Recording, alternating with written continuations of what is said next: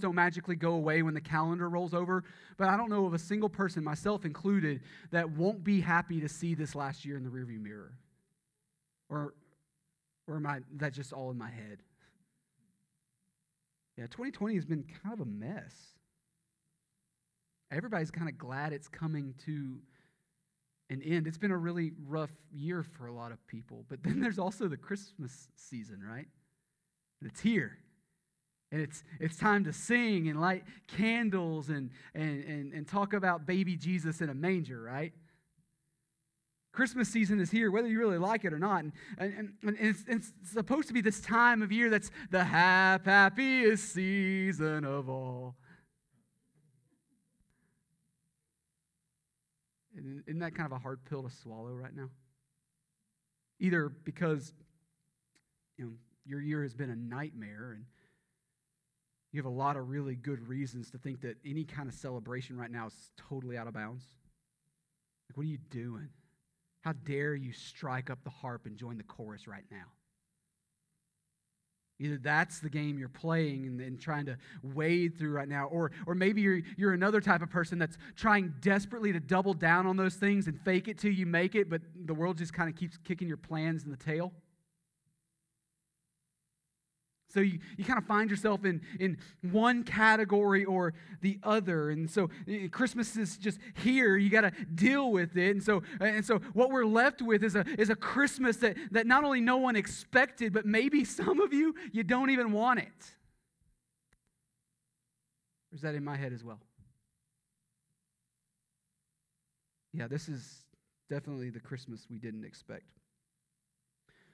Good plans have been shattered. Massive questions remain unanswered. You're trying your best to make some of your traditions stick, but they just don't hit the same this year, and that's if they're happening at all.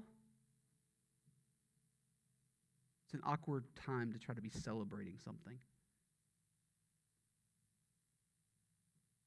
So what do you do with Christmas this year? What do you do with it? Like, have our options actually been reduced to either rejecting it because of our problems or pretending like our problems don't exist?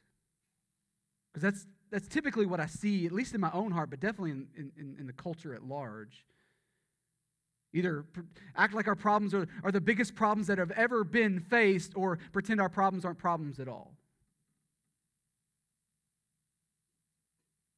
Are those the only choices we actually have available? And the more I think about it, the more I don't think so. It's been my working theory this past month that God's people have actually been here before. Not in some global pandemic. That's obviously happened at other times in history. But I mean the chaos part, the massive unanswered questions and the great frustration over this thing not happening and that thing not happening. The swirl of awkwardness and confusion and unmet expectations. I think God's people have been here before. In fact, I think I can even make the argument that that's kind of the normal that God's people walked in. It's actually their version of normal. And the more that I read the stories that make up the Christmas narrative, the more convinced I am that not only are they at home in the chaos, but God always seems to use that very chaos to get them where they need to be. And even in the middle of that chaos, He does something that's way better than what their puny little expectations ever were. And I think that's as clearly seen as anywhere else in the Christmas narrative as it is in the story that we're all most familiar with, Luke chapter 2. If you have a copy of God's Word, join me there. I think it'll be up on the screen if you're watching us at home. Luke chapter 2, it's a story we all know and love. Maybe you can recite it because you watched a Charlie Brown movie one time. Verse 1 says this: "In those days, a decree went out from Caesar Augustus that all the world should be registered. This was the first registration when Quirinius was governor of Syria. And all went to be registered, each to his own town. And Joseph also went up from Galilee, from the town of Nazareth to Judea, to the city of David, which is called Bethlehem, because he was of the house and lineage of David, to be registered with Mary, his betrothed, who was with child." Yeah, that's all one sentence. Verse 6, "And while they were there, the time came for her to give birth. And she gave birth to her firstborn son and wrapped him in swaddling cloths and laid him in a manger because there was no place for them in the inn. Verse 8, and in the same region there were shepherds out in the field keeping watch over their flock by night. And an angel of the Lord appeared to them, and the glory of the Lord shone around them, and they were filled with great fear. And the angel said to them, fear not, for behold, I bring you good news of great joy that will be for all the people. For unto you is born this day in the city of David a Savior, who is Christ the Lord. And this will be a sign for you.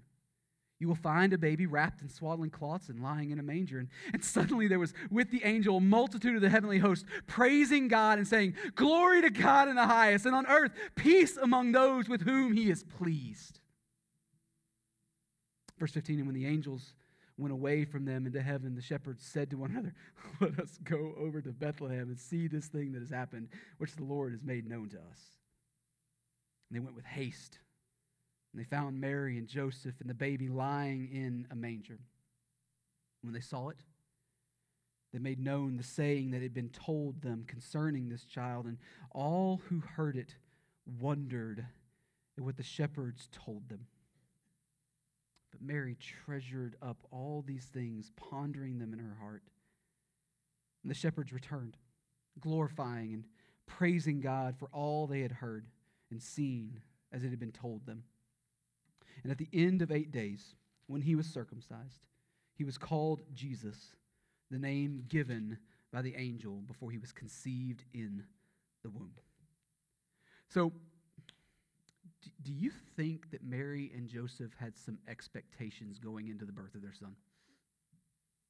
You think they started daydreaming about some things and figuring out some plans and maybe put a nursery together, whatever that looked like in the first century Judean world? I think they had some expectations about some stuff.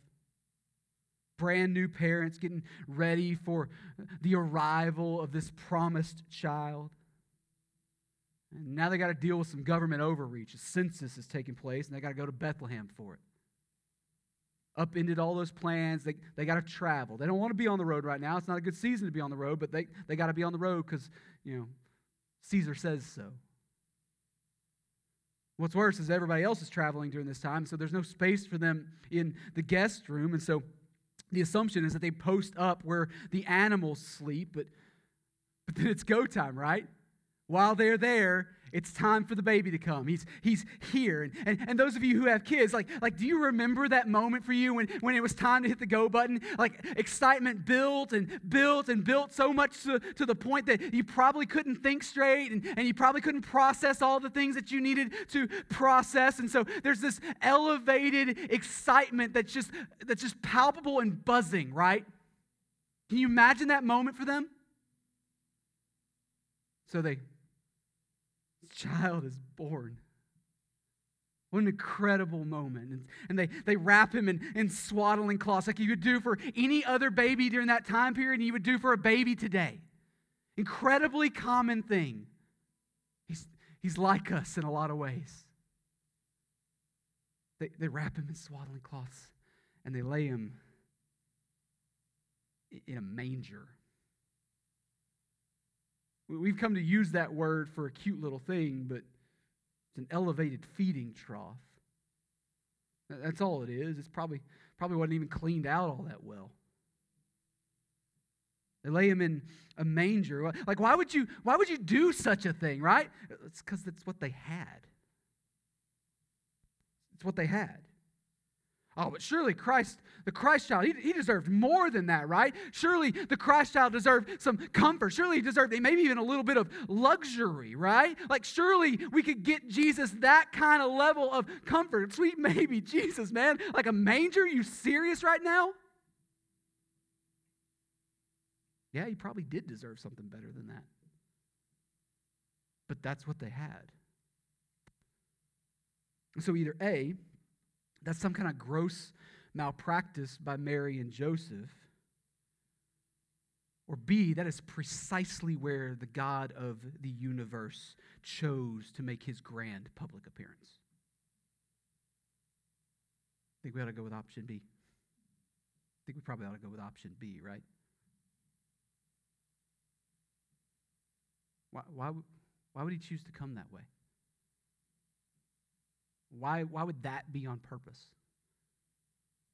Well, the Bible teaches that he came of humble estate so that he could be a perfectly empathetic Savior to those of humble estate.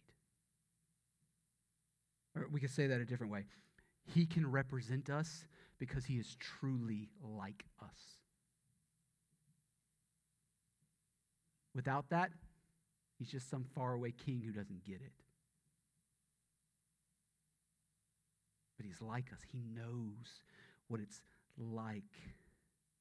Expectations may have been shattered that night, but you know what's way better than their silly little expectations? A cosmic God who actually understands you.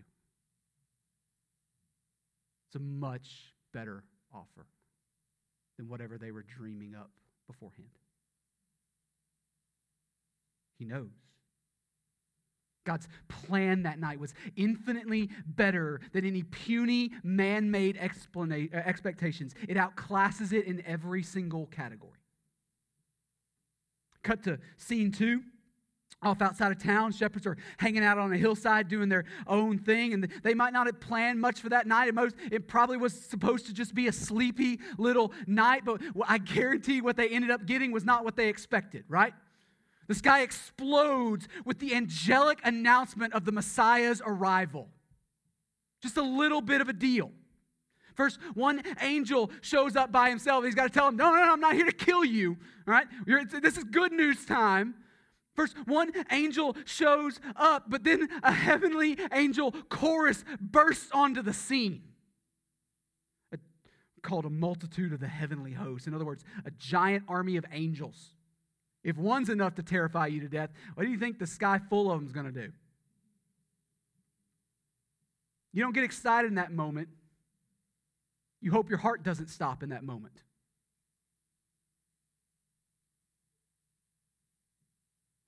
What a grand announcement, right? Glory to God in the highest and peace on earth among those with whom he is pleased. What an announcement. An angel chorus for the newborn king. But why shepherds, though? That seems like a little bit of a waste of an angel choir, right? It's just them hanging out on a hillside. Everybody else in town's off asleep. Probably could have sold tickets to that. Raised some money for a good cause. Why shepherds? I mean, they haven't earned their way into that moment. Not even a little bit. If anything, there's a whole long list of reasons why it shouldn't be them. Why they shouldn't be the ones picked to receive this grand announcement. I mean, you're going to taint the message if it passes through the disreputable like that. You think when they went into town the next day and told that story, people believed them? Probably told them to stop drinking so much. What are you doing on that hillside overnight? So either A, the angels don't know what they're doing, maybe need a better PR director, choose some better folks, or B, the shepherds are precisely who God wanted to share that news with. They're precisely who God wanted to be first in line to hear about the newborn king. So why did God choose the shepherds first? Well, the Bible teaches that God's kingdom is subversive to all the kingdoms of this world, and that it's intentionally upside down from what the rest of the world chases after and values and puts up on the pedestal. It's upside down on purpose. God's plan that night was to show some of that off by elevating those that the world would never dare to elevate. It's by design. I don't know if you ever really thought through the implications of that or not, but that's really, really good news for us because I'm looking around. We all look more like shepherds than kings. I know what goes on at my house. I'm more likely in the shepherd category. Expectations may have been shattered that night, but you know what's way better than those expectations? A God who never and will never be distracted by pretense and what lesser kingdoms think is good and right. He will do what is good. He will do what brings the most glory. Always. God's plan that night was infinitely better than any puny man-made expectations. Full stop. Cut to scene 3. These now exalted shepherds come running to find the baby. I mean, how could they not, right? Like you can't be witness to that kind of announcement and just sit there. It spurs you to action. So they rush around town. They finally make it into the door. They rush in, complete strangers to this young family, and they tell the story of what God had done on a hillside. Mary and Joseph have had their own thing going on. They've been busy with more important stuff even, but they're excited to hear the story of the shepherds. And Luke tells us that upon hearing the news of what they got to see, everyone marveled. And they worshiped. Oh, what a night. Do you wish you could have been there? I kind of wish I was there. I mean, if I'm going to be in the category of shepherd, could I at least have been one? Fly on the wall, something, man. And I really wish that I got to be a part of that night. What a night. But then right after that, in verse 20, we're told that the shepherds went home. Just kind of over. There's no, hey, let's take this thing to the papers. There was no press brief file. There was no phone tree. There was no mass mailer. No public event was scheduled to show off the Christ child to the crowd. They worshiped. And then they returned home forever changed by what they saw. It's mostly quiet. But why, though? Why was it mostly quiet? Why wouldn't God want that news to go out as fast as possible to as many people as possible? Surely that's the better way to spread the news and make it go forward, right? I mean, maybe God and I should sit down and I can help him figure out how to disseminate information like this. I feel like I'm better at it than he is.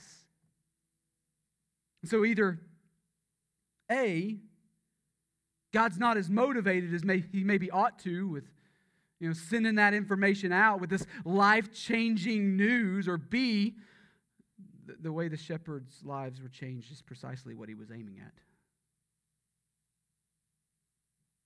It was quiet on purpose. One by one, seeing, marveling, worshiping, forever changed by him.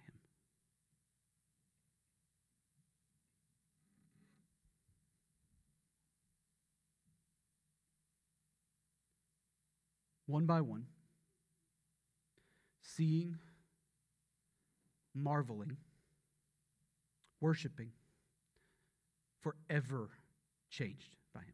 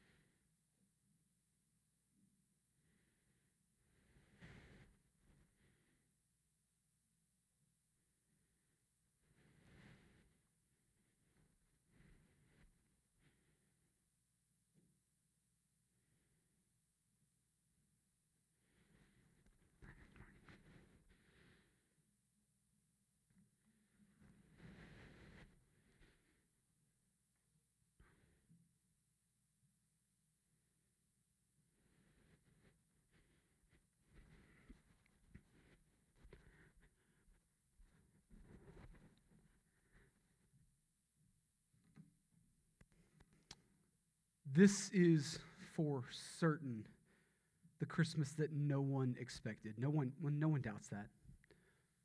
But church family, neither was the first one.